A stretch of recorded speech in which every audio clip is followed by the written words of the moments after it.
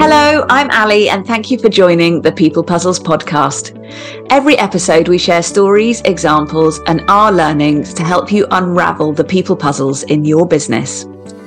I started People Puzzles over a decade ago because I really believe that when you have the right people doing the right stuff, your business can really thrive. And most business leaders really appreciate having a trusted people expert to help them get it right. I've worked with over 100 small and mid-sized businesses, and at People Puzzles we have over 80 portfolio people directors helping businesses to thrive across the UK. This week I'm delighted to have Emma Hatto with me, the co-founder and chief commercial officer of Thrive. Emma, thank you for joining me. Thanks for having me, Ali. So can you kick us off by telling us a little bit about Thrive? Yeah, of course. So we actually launched Thrive in 2020 with a mission to give small and medium-sized businesses the tools to be much more data-driven in the decisions that they're making about people. I'm sure you probably know this, but the cost of one bad hire for an SME is around £30,000 to £50,000. But still, we were finding that SMEs were using very traditional methods when it comes to recruitment. They're often biased and aren't actually very predictive when it comes to job success. So we started to look around at what the larger businesses were doing, and we soon saw that they had access to psychologists. They were using things like psychometric assessments to help benchmark their candidates and their employees. But that model didn't really fit with SMEs who needed something very quick and easy, but also reliable to use and actually something quite cost effective. So that's where the idea came from. And in 2020, we launched Thrive, which is a technology platform that gives small and medium-sized businesses access to scientific personality and ability assessments, which they can then use to assess candidates coming through their recruitment pipeline. So making sure that SMEs have the data that's required to make the right hiring decisions. Since then, we've actually diversified the platforms used for assessing employee behaviour to help them decide what areas to upskill, to actually assess culture as well within the organisation that help make positive changes. And then also we have an active database of thousands of candidates that are all pre-assessed and ready to be interviewed, which we give our customers access to as well. So just to sort of summarise that, we're actually used by over 500 businesses globally now. Some of the businesses that we work with, names that people would know are Vita Coco, McLaren's racing team, and we have a big tech company, some big tech companies in the US as well. Superside being kind of a big name over there. That sounds brilliant. What I love is when the offerings that are available for big corporates and things that small businesses can never normally afford, or sort of it's so big you don't know how to bring it into your business or how to use, that someone clever takes things that have previously been unavailable and then makes it really cost effective and really easy to use for smaller businesses that need just the same quality of people, just the same level of service. It sort of takes it down to the level where everybody can use it. So that is really fantastic. So why did you get into this business? How did that journey of starting a tech business happen for you? Yeah, so I have a fairly interesting background in that I kind of came into the kind of commercial side of tech through a different route. So previous to Thrive, I actually run a recruitment business. We focus very much in the tech and the finance space, and we were providing senior executive assistants and chiefs of staff into that space. One of the things that we did within that recruitment business was try to test the candidates coming through our recruitment pipeline so that we could provide more data to the clients that we had and not just focus on the CV. That was a really difficult journey as a small business, because as I mentioned, it was all the enterprise businesses that had access to this kind of like quality of data. So we just started to build our own assessments that we thought, would at least give clients something to be able to work off. I then met Charlie, who founded Thrive originally, who was building this and had kind of gone away and done that research. And he'd also been within a recruitment tech company previously. And he told me what he was trying to achieve, and it just felt like it really fitted into what I had been doing previously. And I saw this huge gap in the market for small and medium-sized businesses to have access to this level of technology. I've also kind of just in terms of my own personal mission, I think that the HR and recruitment industry still has so much modernising to do. And I really could see that, more technology, more efficient ways for smaller businesses to be able to do things, kind of where the future was within the space. So it's really important for me to, join a company and launch a company that kind of was aligned to that mission.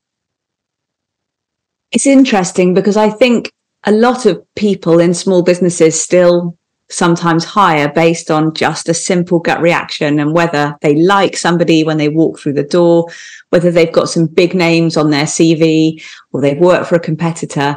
And it's really great to hear about businesses that are trying to sort of upskill and give people more tools. And I love you talking about data-driven decisions. Have you got any reflections on that SME market? Am I being unfair on it? Do you think that people are getting better at taking the whole picture when it comes to selecting candidates? I think we're getting better. I still don't think that we're where we should be, and that's no fault of the SME market. I think it's just because there hasn't been any other way to do it up until more recently. The only way to hire was to do traditional interviews and look at CVs and look at references. There was no other data source to be able to look at. I don't even know whether people are actually looking for that, to be honest. We very much had to come in and educate the market as to why this is important to do it in the first place and how it's going to help you not be biased within that recruitment process, but ultimately make better people decisions either in the recruitment stage or further along in the employee life cycle. So yeah, I think that it's definitely something that's getting better, but I don't think that we're quite there in terms of how we're using that at the moment. Thrive saying you've got 500 businesses using it is great and definitely a step in the right direction. But we know already just in the UK that there's thousands of other businesses that could be using that. Thank you very much.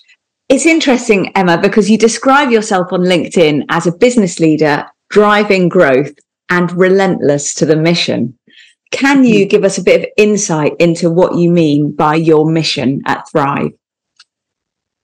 Yeah, so I think sort of my own sort of relentless to the mission stories is tied into Thrive. I come from a family of business owners, and excuse the pun, but I've always kind of thrived of being in and amongst the action and kind of hearing about the highs and lows over the dinner table every night, watching how my parents have kind of grown businesses and been relentless to the mission.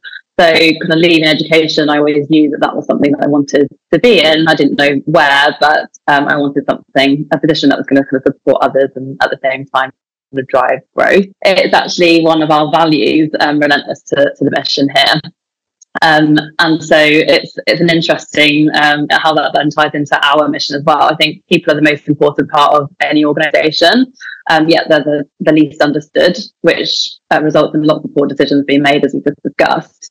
So our mission is to use data, advanced technology and insights to accurately measure and predict people's behaviour.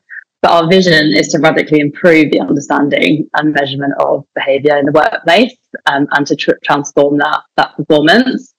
So internally, I think as we sort of are working together passionately as one to kind of achieve this mission and vision, and to kind of dominate our domain and hopefully celebrate achievements and kind of company success together. That's kind of what we mean as, relentless to the mission within Thrive. So relentless, that is an interesting word, and thank you for explaining it a little bit. Do you ever see that there's sort of another side to that in your values? Does it ever feel like it can be word that used against you? From a personal point of view, potentially, and I've definitely learned the hard way as to kind of the wrong side of relentless. I think for me, especially for having founded a few businesses now, it's very difficult for me to put in, 100% of the work. It has to be that 150% all time.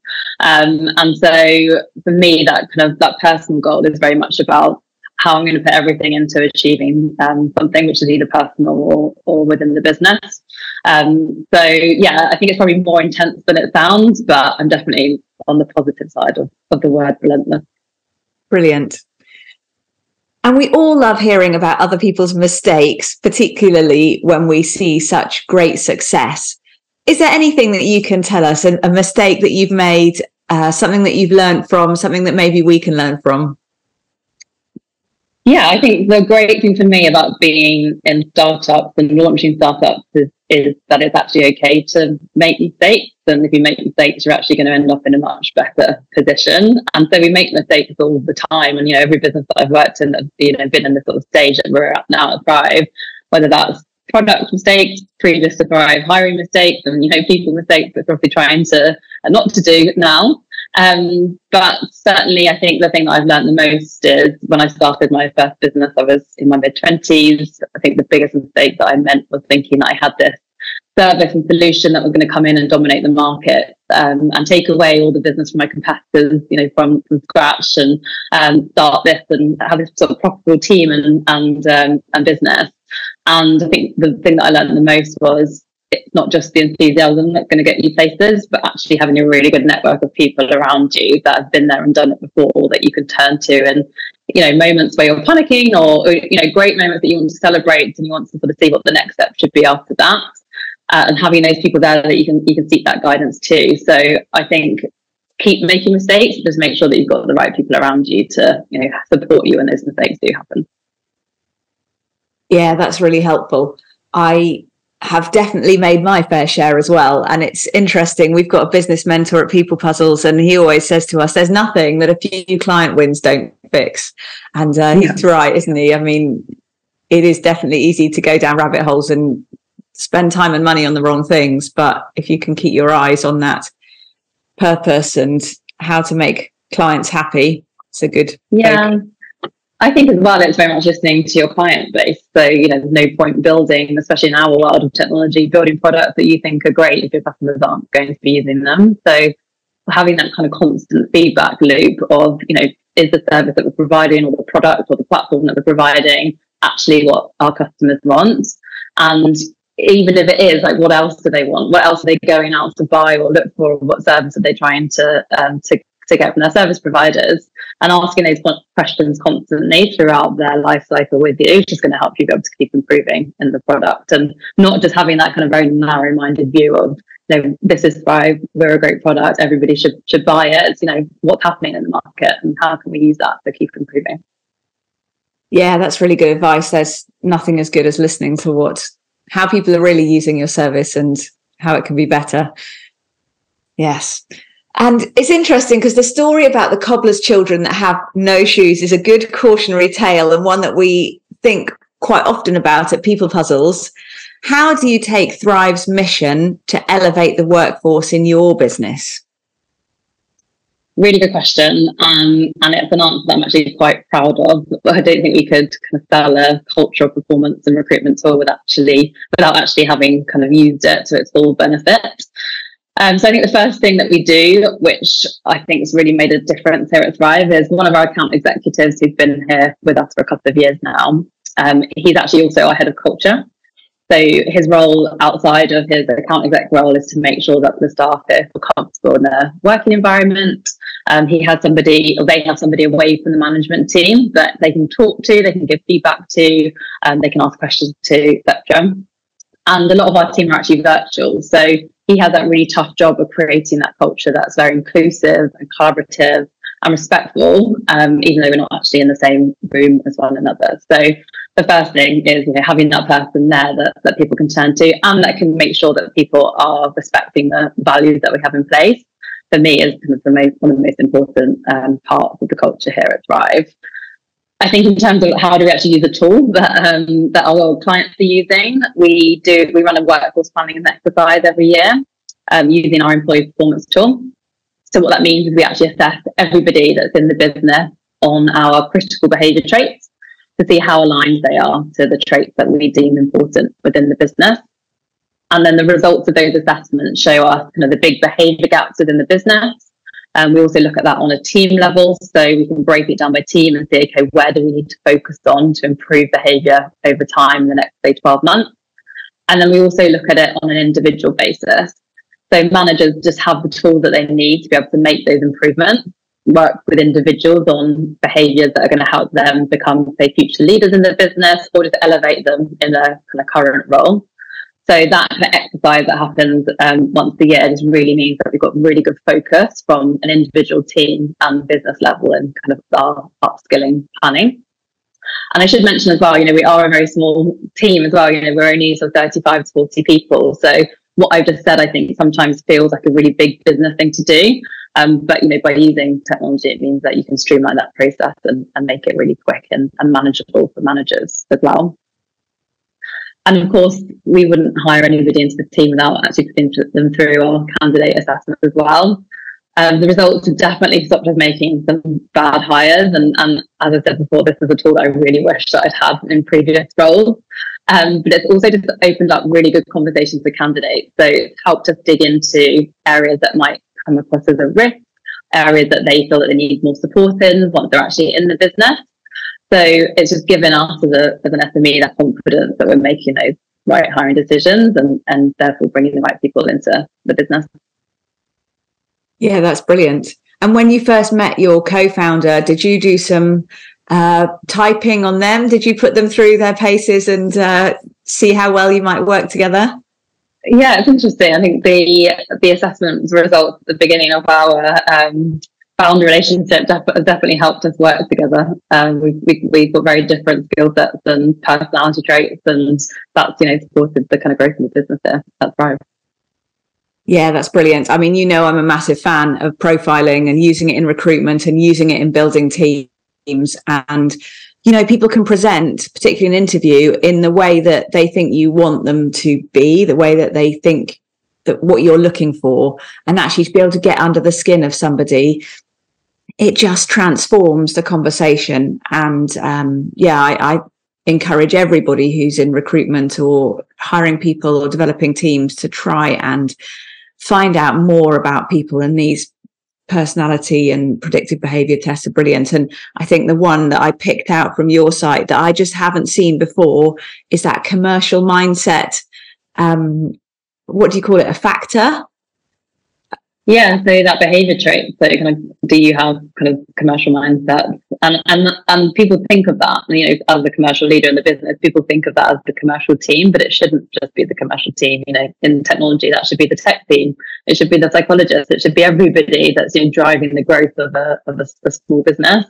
So being able to assess that, and actually that's a really interesting trait that kind of came up through our team when we last did the workforce planning exercise, and seeing, it is a very commercial team trait, but now having been able to kind of upskill other people within the business on that means that, that's actually changed a lot in terms of how we decide what technology we're going to release, or, what new assessments we're going to be bringing out, etc. Yeah, and it's interesting at the beginning you mentioned that your family are business owners, because I feel a bit like, if your parents have had, teachers and nurses and some of the things that are amazing professions but don't have that commercial edge maybe in the same way, I feel like as a kid you grow up not hearing any of those things. I mean, my dad was a vicar and my mum was a nurse, but my granddad was an FD. And I think somehow that always inspired me. And I think hearing commercial conversations from an early age really does make a massive difference to how people's outlook is, and understanding money and, how systems work and how money flows through systems. It's something that you can tell I better shut up now, but something that I think makes a huge difference to how well businesses work when you've got people who understand money in the organization, not just money, of course, but profit and margin and all those things that the candidates on The Apprentice never seem to have any idea about. Yeah, definitely. And remember, someone like you who've been involved in those conversations, that comes naturally to them, and that's great. And that means, you're obviously a very successful business owner. It doesn't come naturally to everybody, as you just mentioned, but it is a behavior that we can learn, we can train ourselves to be more aware of. So if you have people within your team that don't necessarily have that commercial mindset, it's about what do you then do to start improving that, and just to make them more aware of it so that they can kind of improve in that area. And they don't have to be a salesperson or a business leader to need that in the future. That's something that's always going to be, with them, and they'll be able to use. Yeah, brilliant. Well, we better send everybody out and bargain hunt or something and get their or maybe find a better way to do it in the work environment. Brilliant. Yeah, absolutely. So look, Emma, just to end, have you got any top tips to share with us? Any sort of nuggets that you've learned over these couple of businesses that you've been running and over the years of running Thrive? Yeah, I think I'm going to end on sort of a HR note here. So, really thinking about the HR space, as I mentioned at the beginning, I still think that there's a really long way to go when it comes to modernising HR, to help it become more user friendly and data driven and much more kind of personalised as the tech that we use, every day in our own daily and personal lives. So, my top tip here is to embrace that modern HR and the HR tech. Because I really do believe that it can transform human resources from a necessary function into a much more strategic powerhouse that attracts and retains top talent and fosters inclusivity and really drives organisational success. So I think, embrace it, and let's all kind of do it together and see that change. Yeah, that's really encouraging, because as business leaders, we all know the difference between somebody who ends up being a great hire and, a square peg in a square hole and really fits us, versus somebody who isn't right. And if we can make better decisions because we're embracing tech, I mean, we all embrace it in our private lives, we all embrace it all the time, and to pull it into this whole area of people and getting people in the right jobs and getting the right development and understanding them and building teams is absolutely what we should be doing. So thank you so much for coming on today. Thank you for sharing your wisdom and your learnings with us and telling us about your mistakes. And if you want to contact Emma, do get onto LinkedIn. We're going to share her company details on the website, and you'll see more of Emma and get your HR tech brain switched on. Thank you, Emma, for joining us. Thanks, Ali.